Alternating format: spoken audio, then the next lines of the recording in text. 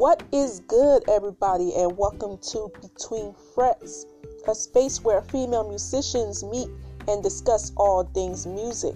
I am Shawnee Marshall, and I am doing very lovely. Thank you for asking. Me and the rest of the founders are working very, very hard and making some new moves, preparing for 2020. So make sure you catch up with us on our social media at Fret Sisters. Also, we do have merch, so check it out on one website, and we will post the link on there for y'all later, is fretsisters.storeenvy.com. You can check out our merch. We have a lot of varieties of our merch: t-shirts, hoodies, jackets, hats, mugs, beach towels, socks. Almost you name it. Try everything to create our brand into many things. So we have a wonderful show for you guys today. So when we come back, I will be joining with singer-songwriter and bass player Pia Renee. So stay tuned.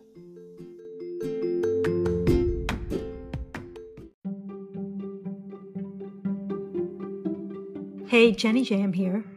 Got a video? Tag us at Fret Sisters, or you can email us at fretsistersmusic@gmail.com. And we're on Facebook and Instagram at Fret Sisters. So don't forget to hit that follow button so you can catch up on all the latest topics, tea, and interviews. Peace.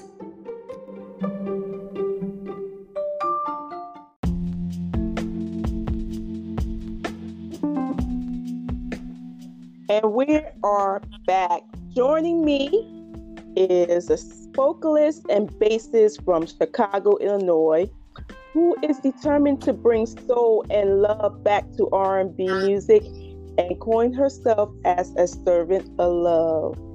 How you doing, Miss Pia? I'm doing wonderful. Thank you for having me. You are very welcome. So let's start by when you was growing up. What's your earliest memory of music, and what was your first instrument? That's a great question. It gives me all the feels. So my earliest memory of music was watching Snow White, the original Disney version, on VHS. This was a part of my childhood, you know, when you watch movies over and over and over and over again. Yeah. So I was rewinding the tape, watching it over and over again. And there's a part in Snow White where she's singing with the birds, and they're doing this like call and response thing. And that stood out to me as a little girl. I had to be about 5 or 6. Mm-hmm. And I went inside my mother's closet, because I used to play in my mama's closet. And I noticed when I closed the door, I could hear myself really well. So I said, I want to see if I could do that. So I paused the movie. I went in my mom's closet and I did the same. I was able to mimic her sounds with the birds. And that's when I discovered that I could sing. And I would say my first instrument is my voice. Yeah, singing is like one of the basic things before you even touch an instrument. Absolutely, yeah. And I love the hearing your own voice when you go especially I used to do the same thing, go in my closet and hear myself and hearing these acoustics. Yeah. So singing was definitely the first thing. But what artists or anyone that influenced you that got you interested in the bass?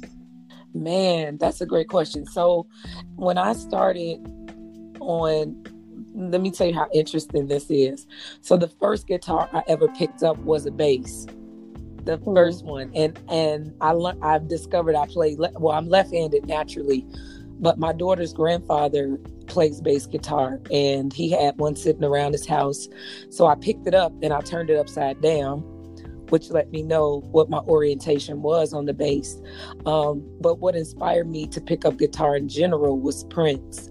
So I have a really good friend. He goes by the name of Frankie Blaze.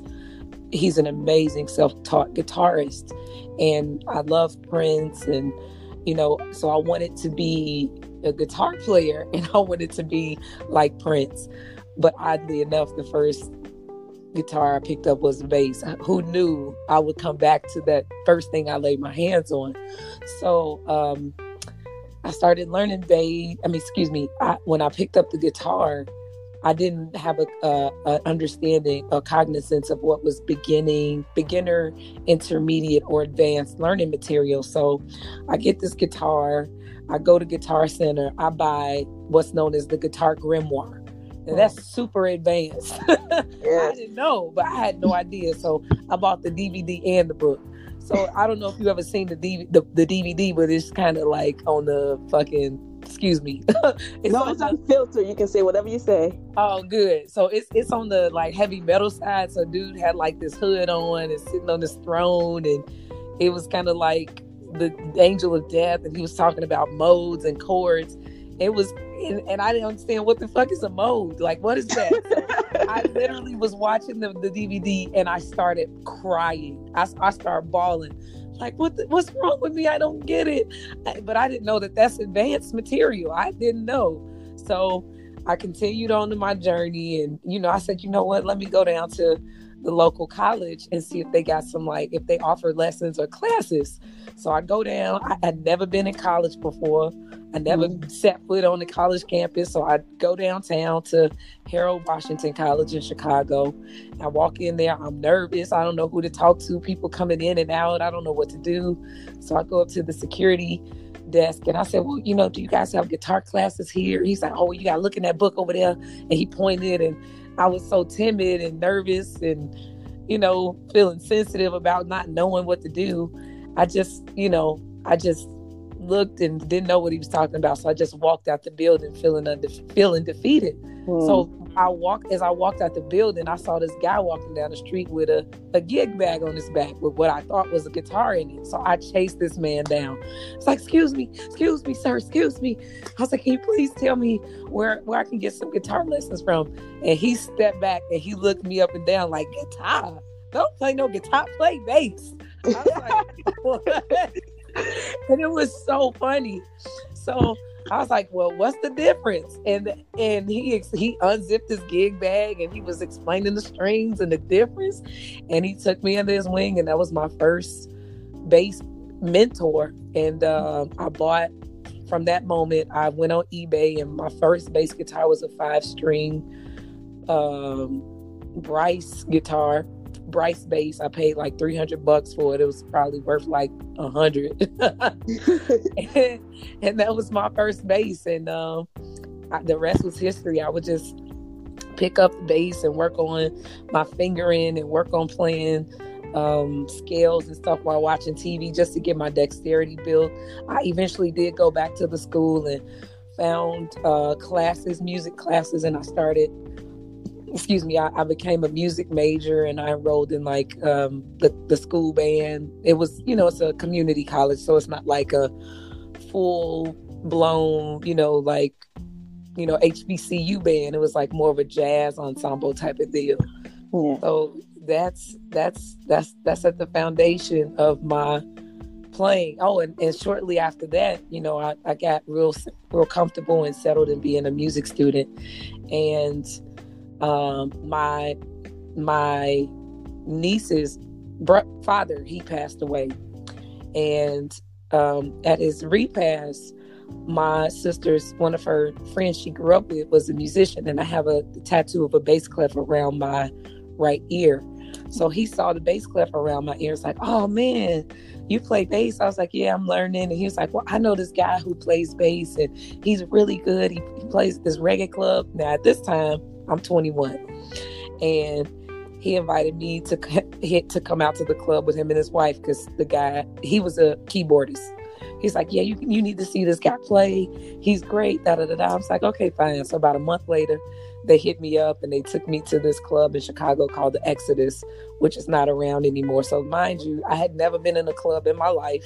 I'm 21. I go to the club, we got there early because, the people who took me was cheap. They didn't want to pay the cover. So we got there before the cover charge kicked in. And so I'm standing around, ain't nobody there. And I'm like, I got real cerebral about it. Like, oh my God. So am I supposed to stand on the side, or do I stand in the middle of the floor when the people come? Am I supposed to like dance right here when nobody's here?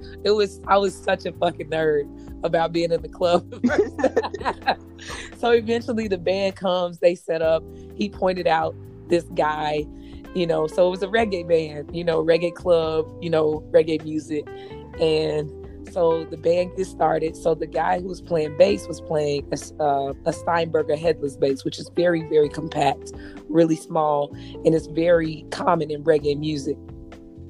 So I'm watching this dude play, and I'm just looking at his fingers like, watching everything he was doing, hoping I could learn something by osmosis, because that was my thing when I was first learning. If I watch hard enough, I'll get it. But no, that ain't how it worked. So eventually, when the band took their first break, Marlon is the gentleman who took me to the club with his wife. He pulled the guy who was playing bass, who's Al is his name. He pulled him to the side, and I could tell they was having a conversation about me because he was pointing in. So Al comes over and introduces himself to me. Now, mind you, Al is a full-blown Jamaican with a full-blown accent. And he starts talking to me, and I'm like, what the fuck is he saying? Like, I don't know what he's saying. So I'm looking at him, and I'm nodding and smiling. I'm like, I don't know what the fuck dude is saying, but I don't want to be rude.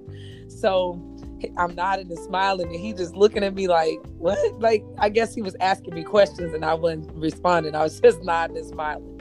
But eventually, that became my second and longest music mentor, and he's still one of my creative partners to this day. And that's how I began playing reggae music, and I traveled the world singing background in world music, which basically world music is basically pop music in another language. To me, that's my interpretation of it. And so I've been talking for a minute, so now's your turn. Well, everybody has their, experience of like their memories of their first gig. Can you like tell us your experience about that? Girl, So I played with the cross-cultural ensemble is what our name was at Harold Washington College. So I can technically call that my first. So that was my first school gig. I was super fucking nervous, and I wanted, if I could like ball myself up and hide up behind my amp, I would have done that. I was so nervous. But my first club gig in a band, I was playing reggae, and I kept telling the sound man to turn the bass down. Like, and in reggae, the bass is very, very prominent. It's like, even though it's not a lead chordal instrument, the bass is very, very pronounced in reggae. So I kept saying, turn the bass down, turn the bass down. Because I didn't want to draw attention to myself. And I was finding columns on the stage to like kind of duck behind. And I was trying my best to not be seen. So my first gig, I was super nervous, and I was very timid, and I did not want to be seen or heard. Man, that felt the same way with me. Like, my first gig, and it was a church gig, and usually me playing guitar, I was like sitting here with the amp. I was sitting next to the amp. I had my little corner. I was like hiding right in the corner so nobody would see me. And I even turned my guitar down so I don't want to draw no attention to hitting wrong notes because it'd be a reed. So it was very that everybody usually had these experiences, like you get so nervous and you're afraid you might mess up. But there are a lot of funny moments happen on stage, like broken strings, amps caught on fire, or anything like that. Do you have any funny moments happen while you was on stage? Girl, fuck yeah. So one time I had this little ass skirt on, right? And that was my thing, like showing my legs on stage and all of that. So one time I had this little skirt on, and we again playing reggae out in Indiana, which is the next state over from Illinois. So this one guy kept standing in front of me, in front of the stage. And I'm like, why the fuck is this dude standing in front of me? So, girl, eventually, you know how you can, I'm not trying to gross you out, But the way I was standing, and because my skirt was little, you can kind of see my booty cheeks. What? From the front. Girl.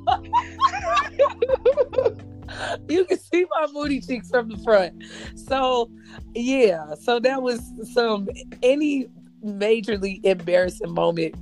No, I take that back, because it was one time, this other show, I was just real nervous. Like, I don't know, like, there would be times when I know the material, but I just got super nervous and just couldn't play. And then once I missed the note, and then I felt people was looking, it just was bass Tourette's. Like, none of the notes was right. The timing wasn't right.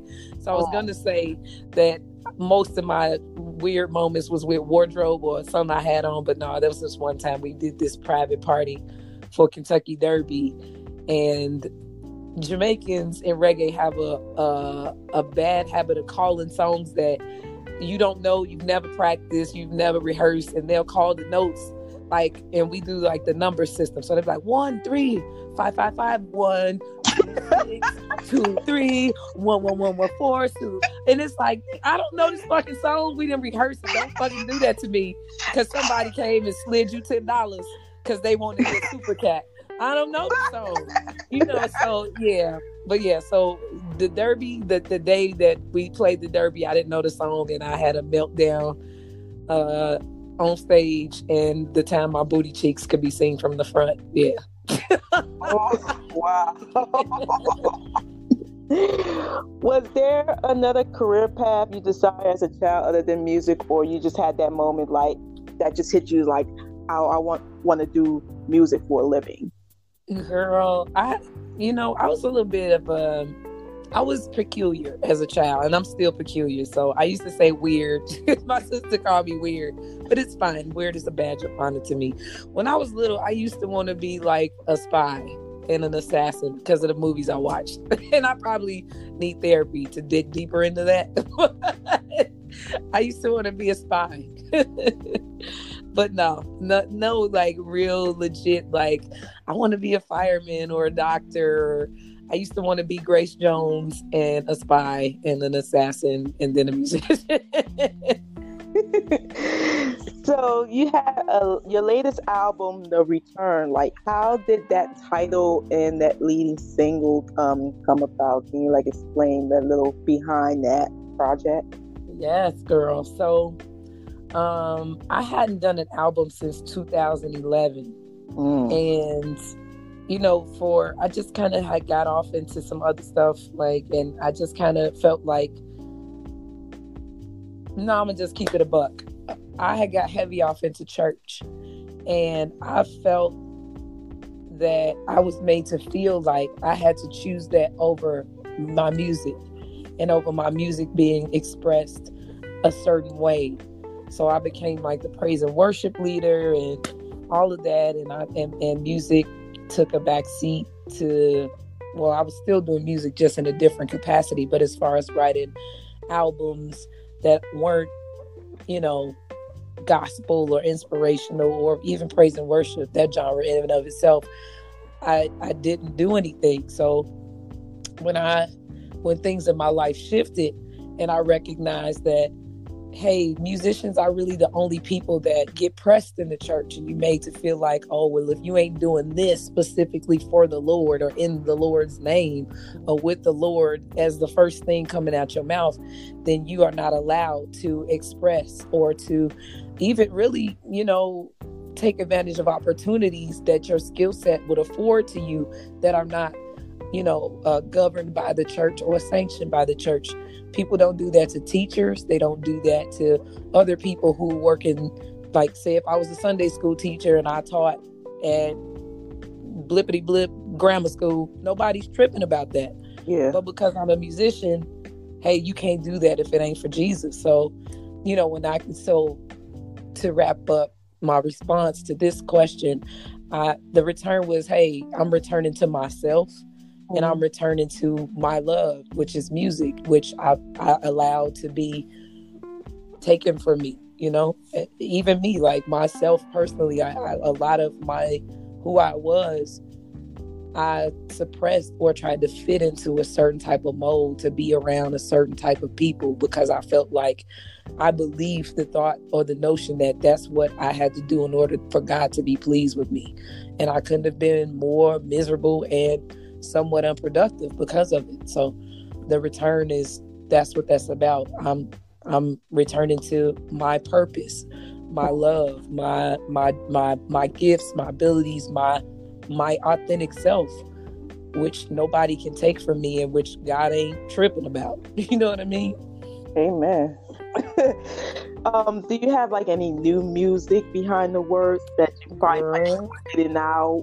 I do.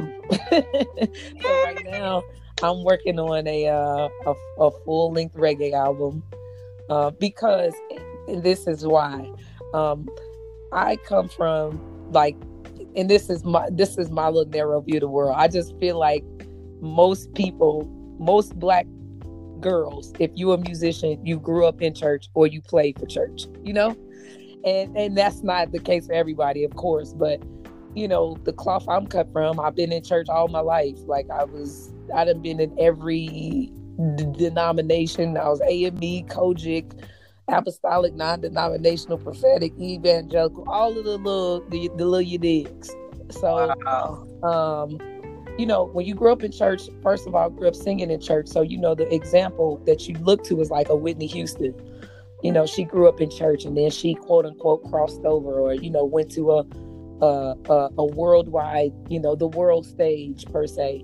So, so my point in saying that is, as a musician, when you have a heavy church background, you usually play in church, and that's where you get your training. That's where you get your bearings and your experience. But for me, as a musician, I went to reggae. That's where I cut my teeth as a young professional musician, and that's why I did a lot of developing.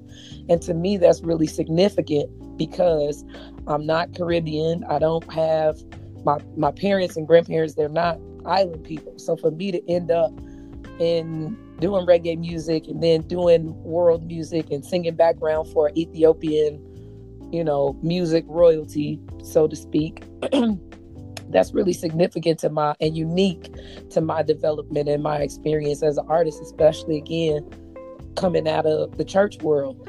So you know, I want to make sure that I have an album that commemorates that part of my experience.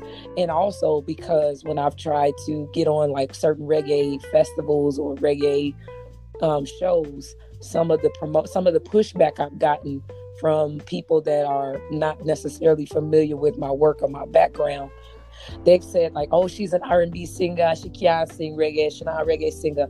But it's like anybody can. You should definitely want me to sing it reggae, because it takes a different type of vocal chops to sing R&B than it does reggae. But I've experienced people kind of being discriminatory toward me because of it. So I'm putting out the project for a number of reasons, and that reason being so that folks in that, you know, that control opportunities that are unique to the genre, they can never say, oh, I'm not a reggae artist, because I do have a reggae project under my belt. And that is amazing. I can't wait for it to be released. I want to hear more of your music and promote it. Put it all out. I will put it all out on social media. It's like, go get this album. This album's hot. Oh, thank you, girl. And it's definitely it's halfway done. So I'm super, super, super excited about it.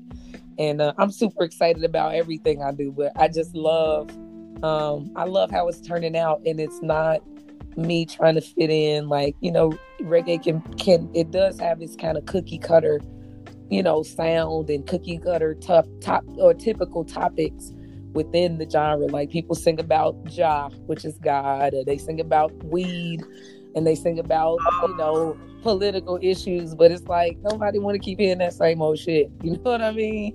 And not dishonoring anybody's expression or dishonoring their expression in the topics that are important to them, whether they fall into those aforementioned categories. But sometimes, you know, for me, I've met some of these people behind the scenes, and some of the stuff they talking about with regard, especially the spiritual stuff, it's like, you couldn't be more of a fucking antithesis clown. Like, you just a whole ass jerk, and you thinking about how Ja's gonna get Babylon. Like, you a fucking clown.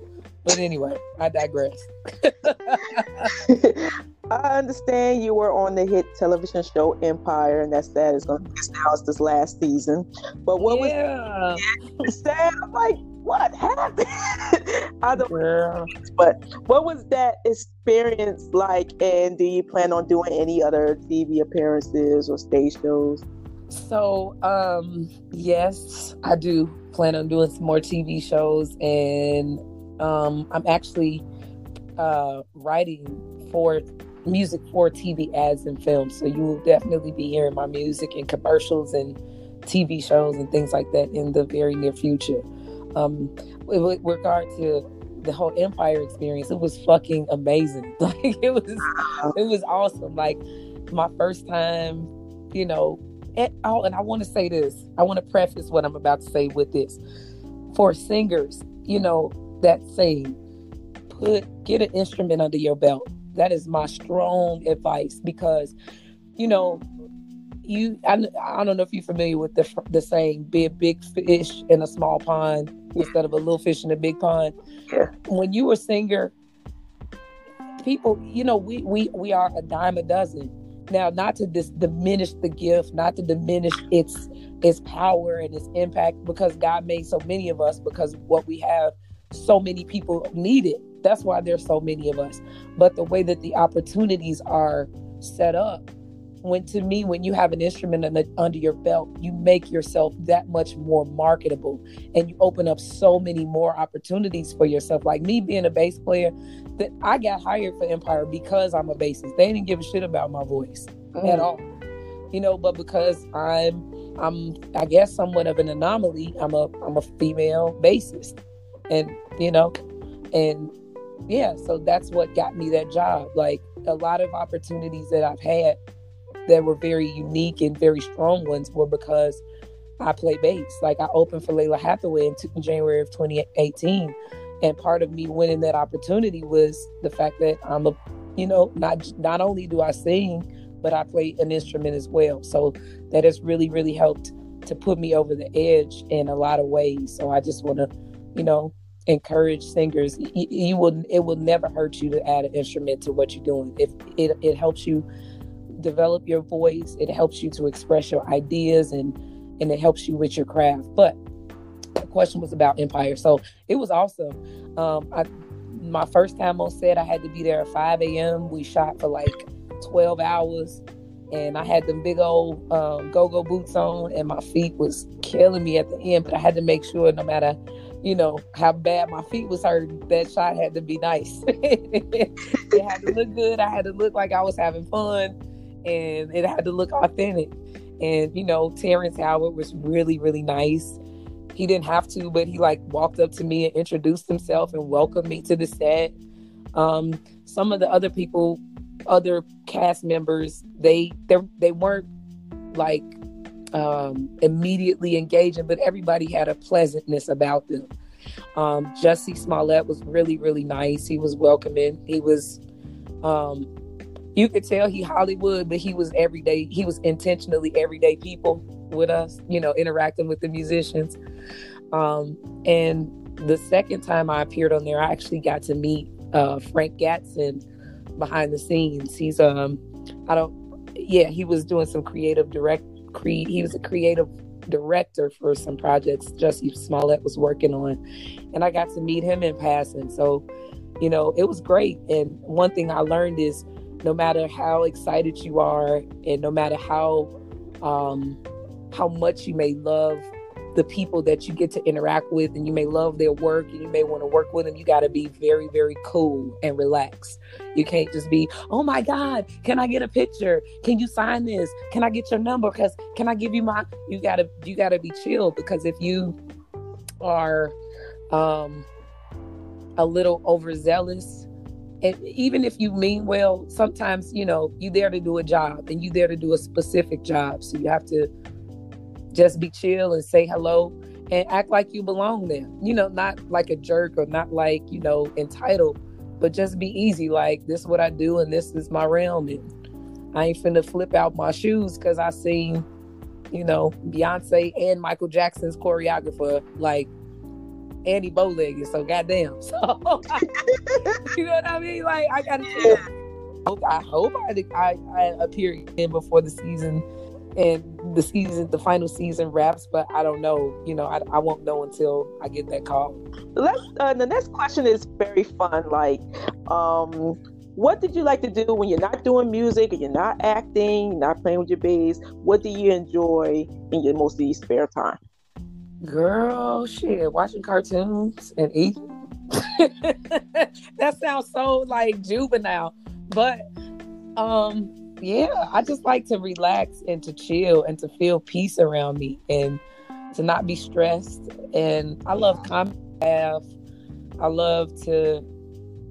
I just like to feel comfort, and music takes up a lot of my thought process every day. Like, every single day, I'm always thinking about how I can, look my best, be my best, sound my best, and what am I doing? What is my diet doing to my voice? And how often am I practicing? Or what are these things what is the job? How is the job impacting my ability to, keep my skill sets up to par? So I really do spend a lot of time thinking about the craft. But when I'm not doing it, I just like to relax and be with family and just do things that don't stress me out. Like, I have an empathic personality, so like regular TV stresses me out. Like, I take stuff, I can watch TV and I be like, I really be mad at these people. Like, number one, they real. Number two, I know them. And number three, their scripted actions are personal against me. Like, that's how I react to TV. It is so aggravating. I be really in my feelings. So I just have to watch things that are neutral and just funny so that I could just chill out. Because drama is too much for the kids. Yeah. Especially all that reality TV, all that petty. I don't know. Let me not get it twisted, because I do enjoy what is it called? Love and Hip Hop Atlanta. I like the Atlanta one. Yes. And I do like Basketball Wives. They ass be tripping me out. I dip in and out. Like, I dip in and out. I don't watch it faithfully, but I dip in and out. And then I had to chill out with watching Love and Hip Hop Atlanta, because I was just starting to get real, like, I won't blame it on TV, but just certain stuff, like, I don't know, I just got real loose with, like, calling people random bitches. Like, bitch, like, when did you ever start talking like that? Like, you used to be offended by that. Like, who's calling people bitches? When? No, that's not okay. And now that shit just roll off my tongue so easy now. Like, you need to curb your intake of what are you watching? What are you taking in? Because that ain't cool. Do you have any? Oh my God. Sorry. Do you have any advice to any aspiring female musicians, young and old, and would that advice differ depending on their age? No, yes. Number one, as far as the age piece, you're never too old. Never. And I used to harp on that. I didn't start playing bass till I was like 21, 22 or something like that. And I used to really feel bad. I felt behind the curve because I felt like if you want to be a musician, you're supposed to start when you like 9 or something. But, Eric Clapton, one of the most celebrated musicians of ever, didn't start till he was in his 20s. And he had many false starts before then. He started young, but he did not get a grasp the concept of the instrument until he was in his 20s. So he started a bunch of times, didn't get it. The shit didn't click till the man was well in his 20s. Now, if you 30, 40, 50, 60, whatever, it will never, ever, ever be a disadvantage to you to pick up an instrument. Never. Now, if you're looking at it, you picking up an instrument through the eyes of, oh, I got to look a certain way on stage. I got to be young. Or if I want to play for a certain artist, I have to be this age. Like, you can't make it about what's external influences. Like, if I look at, I want to play for Rihanna or Normani, I'm not in my 20s, but I know what the fuck I'm doing, and I'm not gonna ever be like, oh, I'm not in my 20s. That opportunity will never come to me. No, it's all about how you feel about yourself within. And music is so much bigger than reducing it to an opportunity, or reducing it to the mind frame of, oh, you got to be this age and have this look and all that old bullshit. Music is beneficial to your heart and your mind and your soul and your cells. And even if you pick it up and you continue to play, it has benefits for the aging brain and the aging body. So it's so much bigger than the shallow shit that we reduce it to. Being a musician is what I mean. So, if you're gonna pick it up, and you don't have to be 5 out, 12, 16 hours a day, 7 days a week. No, even if you do 10 minutes a day, if that's all you got, then that's what you do, because that stuff adds up. Mm-hmm. It adds up, and over time you'll look back and say, wow, there was a time I never thought I would be able to sing and play at the same time. There was a time I literally thought that I would watch people sing and play, and I used to think, man, am I ever gonna be able to do that? Man, I remember saying to myself I wouldn't, but now I can. And anything that you decide that you're gonna do, even if you have thoughts that you can't, or you may not be as good at it, just still put in the work and put in the time, and you'll prove yourself wrong. That's the advice I have with regard to age. Like, don't buy into the whole, like, I believe it's the pop mentality, because in pop you age in dog years. If you 12, you 18, you 26, you 26, you fucking a corpse. So you can't do that. That's one thing I love about reggae. You can have one tooth in your mouth, a fucking glass eyeball, and be ugly and musty. As long as your shit is good and your message is righteous and your message resonates, I'll say, you can be on that stage and you can be 90 years old still singing reggae, and you ain't gotta have all the look, that a lot of American forms of music say you have to be relevant. That's one of the things I really, really love about reggae. And one thing I take away from that, if I decide to do whatever, it don't matter what somebody else outside of me has to say about what I should look like and all of that. If my skills are where they need to be and my expression is undeniable, ain't shit nobody else can say or do to stop me from being where I want to be. Because I put in the work and the time, and that realm is gonna honor me, because nobody does what I do the way I do it, and I do it well. And then as far as advice, this is like Fret Sisters, so I would imagine a lot of women follow this podcast and follow your pages. Take that female shit off of what you do. Oh, I'm a female this, I'm a female that. Now play that card if that's gonna get you the opportunity, but don't let that sit on, oh, I'm a female bassist, I'm a female guitarist, I'm a female pianist. Because when you step in the room, you gotta deliver. Male, female, brown, yellow, Puerto Rican, or Haitian, you gotta deliver. So sometimes, and this is what I bought into, what kind of handicapped my skill set, because I was all about looking good, looking the part, but I looked unique, I looked interesting, I looked attractive, but sometimes my shit wasn't up to par. My skills weren't up to par, and I didn't sound the best, or I didn't look the best. So I got on stage doing all these fucking moves, and I open my mouth and I'm out of breath and shit. So it's like, really put in the time, put in the work, let your image, your body, your makeup, your whatever, however you want to present yourself, that shit is the icing on the cake. But make sure the cake is baked and the cake is right, and the ingredients are in there the way they need to be. So when you serve that to somebody, it's like they ain't getting the cake that look good, but on the inside is styrofoam. Like, damn, I thought that was some real ass cake. That ain't shit.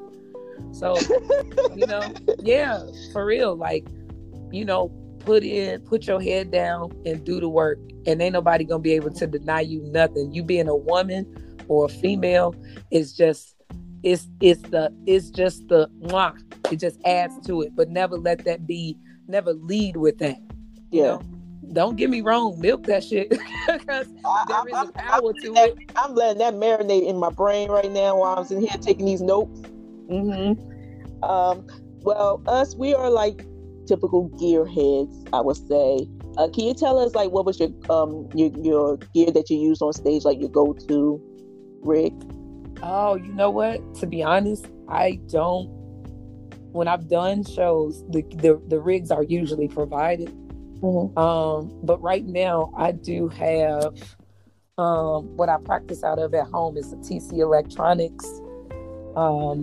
The amp where they have the where you can hook up into it. There's an app that goes with it, and you can say if they have a sound bank in the app, and you can pull up a sound bank okay, for example, if they may have a Marcus Miller sound, they may have a Neek West sound, they may have a Les Claypool sound in the app. You can pull the app up, pull that sound bank up in the app, hook it up to the amp, and you can actually play through the app, and it'll make your bass sound like that person's sound through the app. Wow. Yeah, so it's the TC Electronics. Let me tell you what series it is. The BG250. The tone print. I have to get back, not back, but I have to get into like the gear part, because I've not been like a gearhead, or I know the sound I want, and I know I go to the tech shop and describe it. Like I want a fat bottom, nice mids, nice highs, and I want it clean. But I don't be like, oh, I need this these EMGs with the humbuckers, and I need the preamp from. I'm not super versed in that whatsoever. Well, can you tell our listeners where they can follow you on social media or anything like that? Absolutely. My social media handle for all platforms, I won't say all because there's a thing called TikTok, and I'm not on that at all. And I have a Twitter, but I don't use it. So my handle is I am Pia, Pia Renee, Renee. And you can find me on Instagram, Facebook, Snapchat, Twitter. You're going to see probably a 2-year-old tweet on there, though. Yeah, and that's where I'm at. And my website is Pia Renee, PIARENEE.com. And that's the way I be in these digital streets. So I would like to thank Pia Renee for joining in with us. This is a very Keep It 100 show that I have ever did so far in the season, which is very awesome because Yay. I don't like to hold back my feelings either. So this is going to be definitely unfiltered. Yay. And if you like to follow us on social media, anything like upcoming episodes, behind the scenes, our quick tips, our daily posts, make sure you follow us on Instagram and Facebook at Fret Sisters. There you have it. I'm Shawn Marshall, and thank you for listening. Bye.